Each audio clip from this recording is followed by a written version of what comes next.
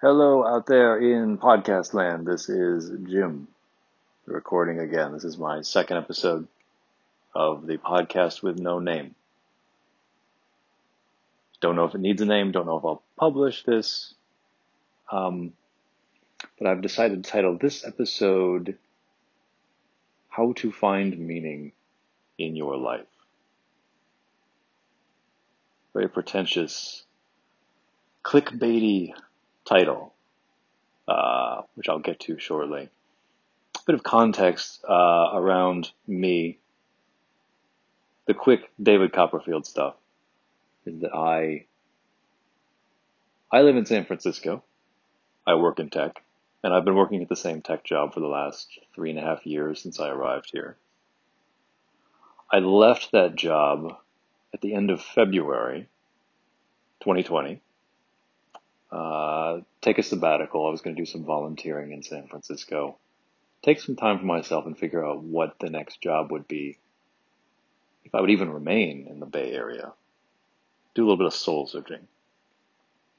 And as all of you know, in March, coronavirus hits and the pandemic. We're all sheltering in place for the duration. So I'm about 6 weeks into that. I've been recording voice memos to myself about different things, just to get them out. I do typically write. I have a blog on the internet that nobody reads. To kind of get my face away from the screen and save my fingers from typing, I have decided to start recording a podcast that no one will listen to. Shake it up. Yeah. I do think this is probably something everybody should do. I have always said that I think everyone ought to blog every day, even if it is drivel about nothing.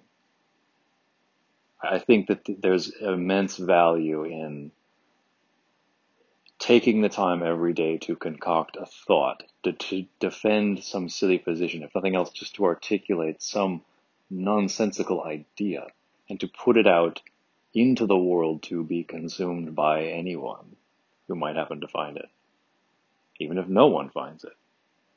The point is not to have people read it. The point is to learn how to articulate your thoughts. I generally prefer to write. I'm better with language than I am at oratory. But I think it is useful. I have, on many occasions, sat down to think about something. I think, I know all about this. I know the answer. And if I sit down and try and construct a blog entry in my head, I will very quickly realize, I don't think you actually know anything about this. I certainly don't think you know enough to have opinion about it. So I do find it good for filtering out what it is that's in my head that is really just there because my brain likes to hear itself talk, versus something that I actually know something about because I have a concrete, well-formed opinion about it. Anyway, yes, everyone should blog every day, I think. I don't do that. I did that for a year once, and I still do it with some frequency, but not quite daily. But everyone probably should do it daily for about a year, at least once. I think the same might be true for podcasts. I learned about the basics of selling from the motivational speaker Zig Ziglar. I have never been a salesman, but one of his early points is to say that if you are not recording your own voice and listening back to it and kind of assessing your tone, how it would be received, the language you use, etc. If you are not doing that, then you are not a salesperson. And I think there's something to that. As I said, I have no gift for oratory. It's very difficult for me to sit there and just off the cuff talk about anything for any length of time in a way that doesn't sound awkward. Pretty sure I could use some tweaks to the tone of my voice, my paralanguage. So part of it is that. I think everyone in this pandemic should be writing or podcasting or creating something. If I had an electronic keyboard that I could plug into a computer, I would be recording music every day. I'd be writing stuff. Unfortunately, I don't. I have a guitar and a ukulele, and that is not enough to write anything. It doesn't just sound like silly Hawaiian whatever. I'm not musically adept enough to make that combo interesting for an entire album. So I am instead doing a lot of reading, doing a lot of writing, and now I am trying to talk to no one. I am shouting into the abyss. Hello. So, title of this short episode is what I've decided to call How to Find Meaning in Your Life. So, I came across something very, very interesting recently in a book by Joseph Campbell. For those of you who don't know, he is an American mythologist. Probably the most popular mythologist of the 20th century. Certainly the most well-known one in the United States, and maybe even the world. Matter of fact, I don't know this, but I'd be willing to wager that Dan Brown probably based Robert Langdon, the main character in the Da Vinci Code, Angels and Demons, and so on. I'd be very surprised if he didn't take inspiration from Joseph Campbell for the character. Joseph Campbell didn't invent ambigrams, but in terms of religious symbolism and its meaning in history, that is very much in Joseph Campbell's wheelhouse. What Joseph Campbell is most well known for is his first book called The Hero with a Thousand Faces.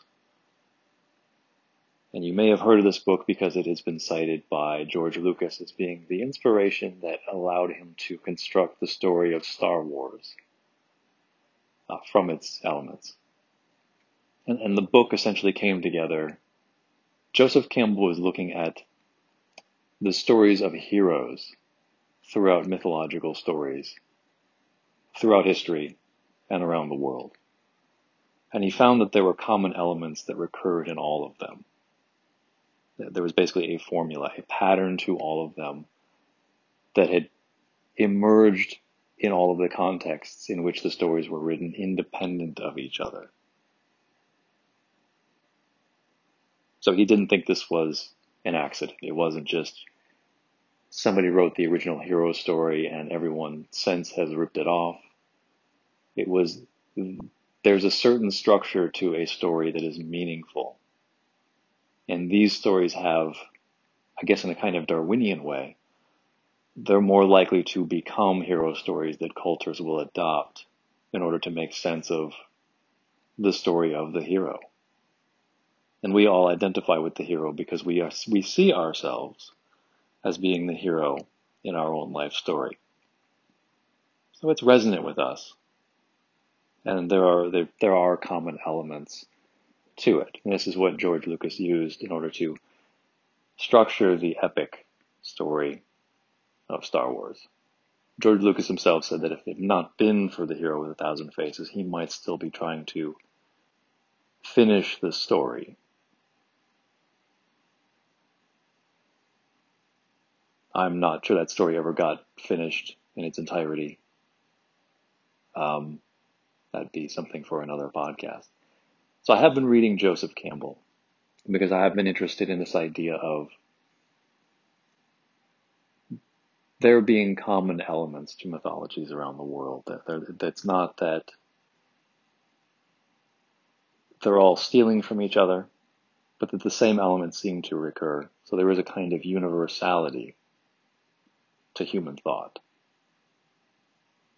And what I'm going to share is probably going to sound ridiculously simple.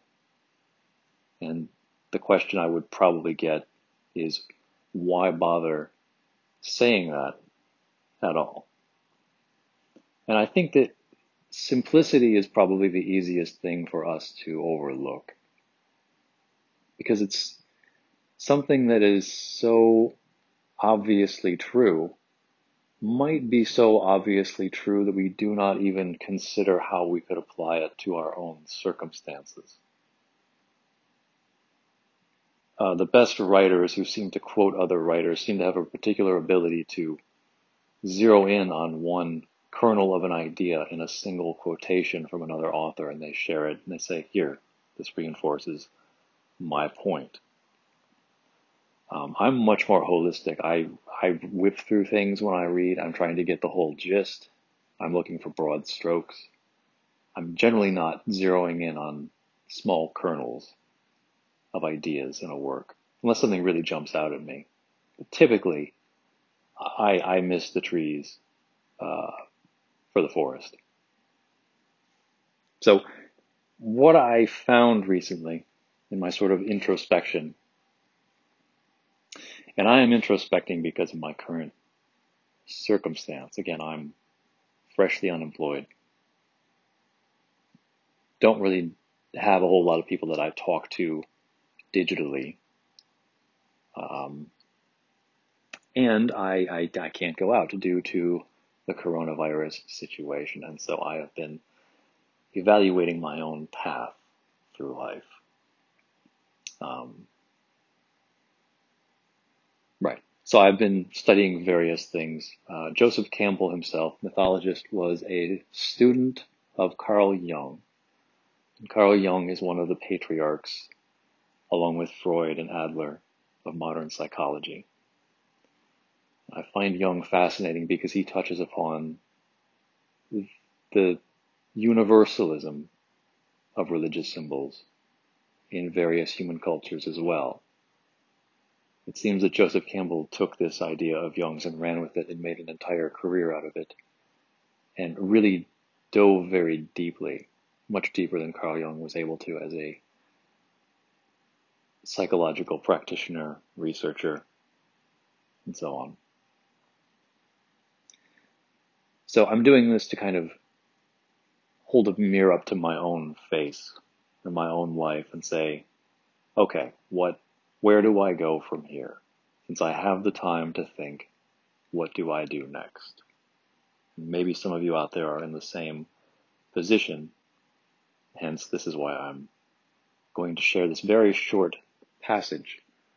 This is from Joseph Campbell's book called Myths to Live By. Now the subtitle is How We Recreate Ancient Legends in Our Daily Lives to Release Human Potential. It doesn't contain that so much. You have to really read between the lines, I think. It definitely doesn't hit you over the head with any advice about how to live life. But here is the passage that I would like to read to you. The recognition of mortality and the requirement to transcend it is the first great impulse to mythology. And along with this, there runs another realization, namely, that the social group into which the individual has been born, which nourishes and protects him and which, for the greater part of his life, he must help to nourish and protect, was flourishing long before his own birth and will remain when he is gone.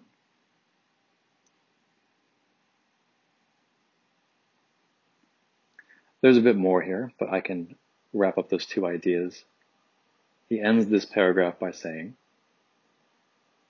in every one of the mythological systems that, in the long course of history and prehistory, have been propagated in the various zones and quarters of this earth, these two fundamental realizations of the inevitability of individual death and the endurance of the social order have been combined symbolically and constitute the nuclear structuring force of the rites and thereby the society. So you have mortality and cultural context. So religions are created, mythologies are created, and for the purposes of this, when I say mythology, I mean every religion but yours, going by the colloquial definition so as not to offend anyone out there. Mythologies are created to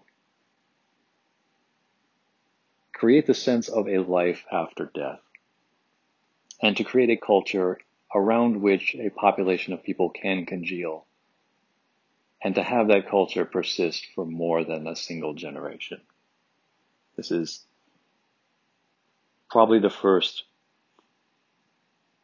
focus of education. John Dewey said this was the primary focus of education, is the latter case. To the first question, the question of mortality, and if there is anything that comes after death, if any part of us does persist and go on to live in some ethereal plane, I have no idea. You're on your own figuring that one out.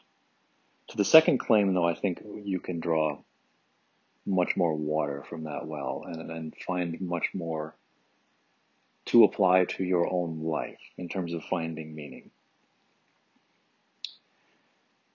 So I do think this is the function that the old religions, or really any religion that exists, serves.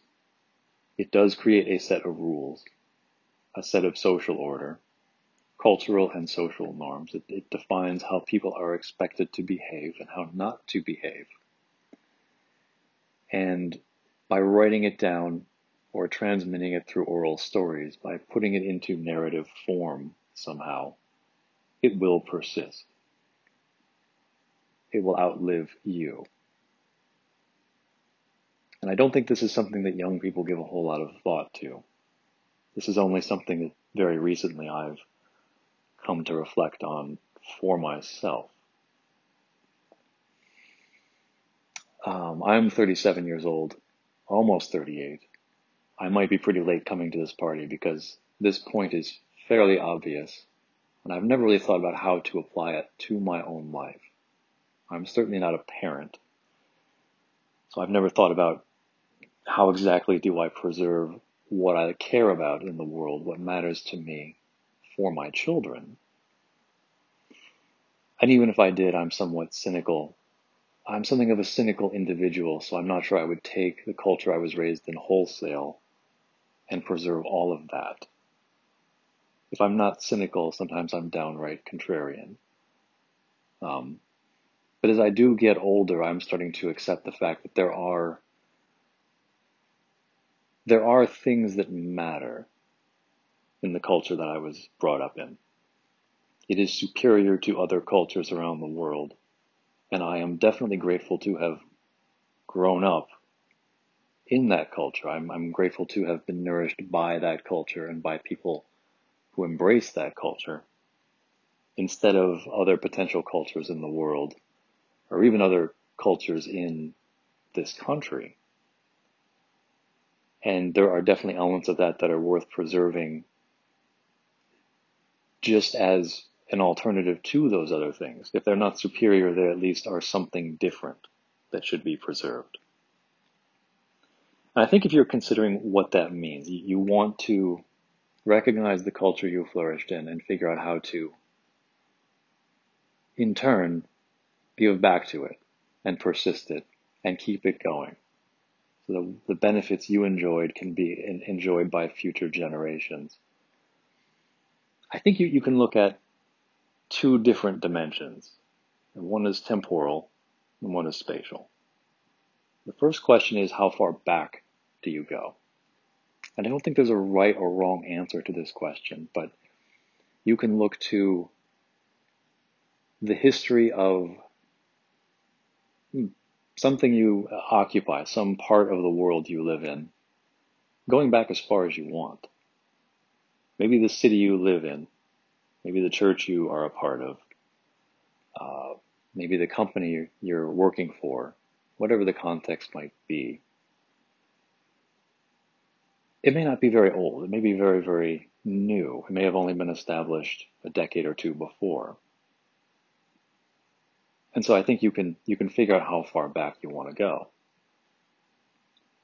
If you live in the United States, you could say, okay, let's go back to the Revolution, the American Revolution, and the casting off of the tyranny of King George III and the establishment of a secular government. We seem to take this as a very important creation myth that we teach our kids, the founding of the United States. It is something that unites us. You might go back to that and say, these are values that are worth preserving. You look to the Constitution, Declaration of Independence, the Bill of Rights, basically taking that and saying, something about this is worth preserving. You could go back further.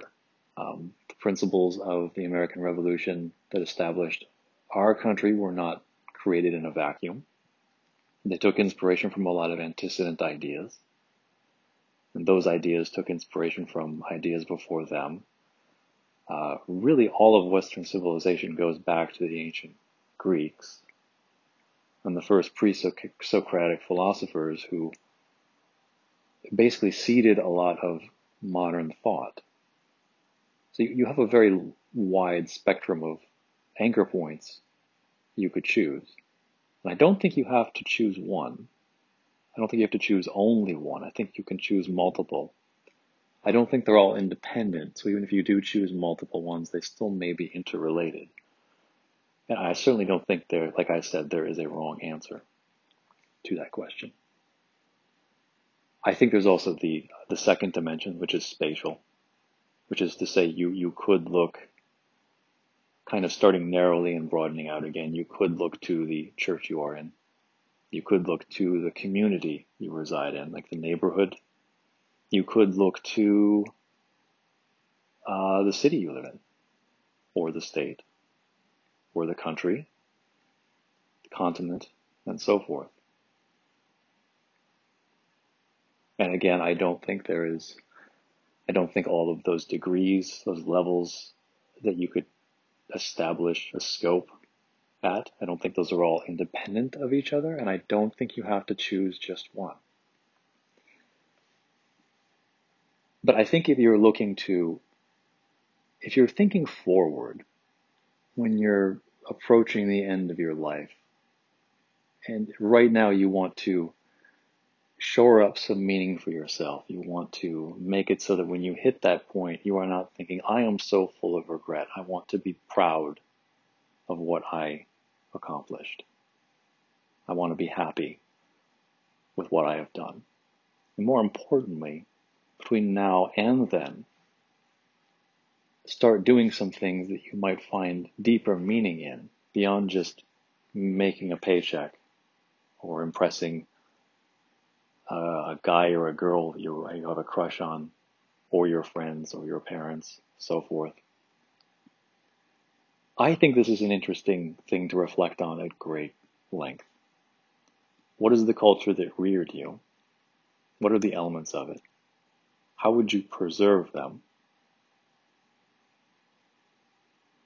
How could you use your unique skill set that you possess to help preserve them? And if you can, in what way would you change them? I feel like every generation says, my parents did all of these things right, but my parents did a couple of these things wrong. I'm going to do those slightly differently. So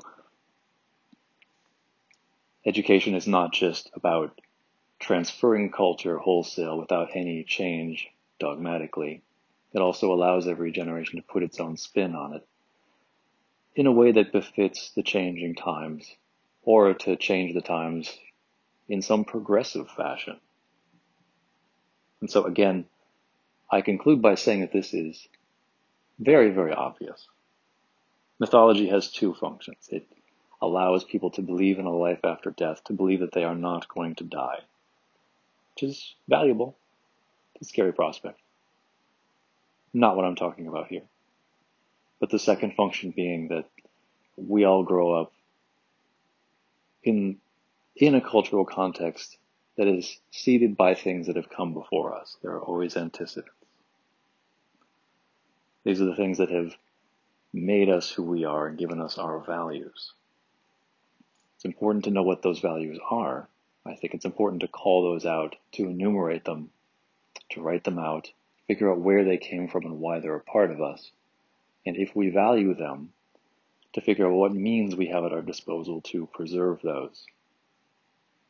I think it's especially important to do this even if, or especially if, like me, you do not have children of your own. I think if you're a parent, probably what I'm saying is very, very obvious. But if you are younger and unsure about having kids, or you have already established for yourself that you are not going to have kids, I think embracing this idea in some aspect of your life, if it's not career, then how you spend your free time on the weekends, how you engage with the community you live in. I think you could do no worse than thinking about it in terms like this. Yeah, so that's my piece. This is what I have been reflecting on at great length and how this applies to me. And yes, I am putting it out there to practice speaking and to have something to do during this wonderful pandemic and this quarantine where we are all locked in with each other. Thank you for listening to this, if you did. I hope wherever you are, you and yours are healthy and continue to be so, and that you get through this whole ordeal without a scratch on you. This is Jim, signing off. Cheers.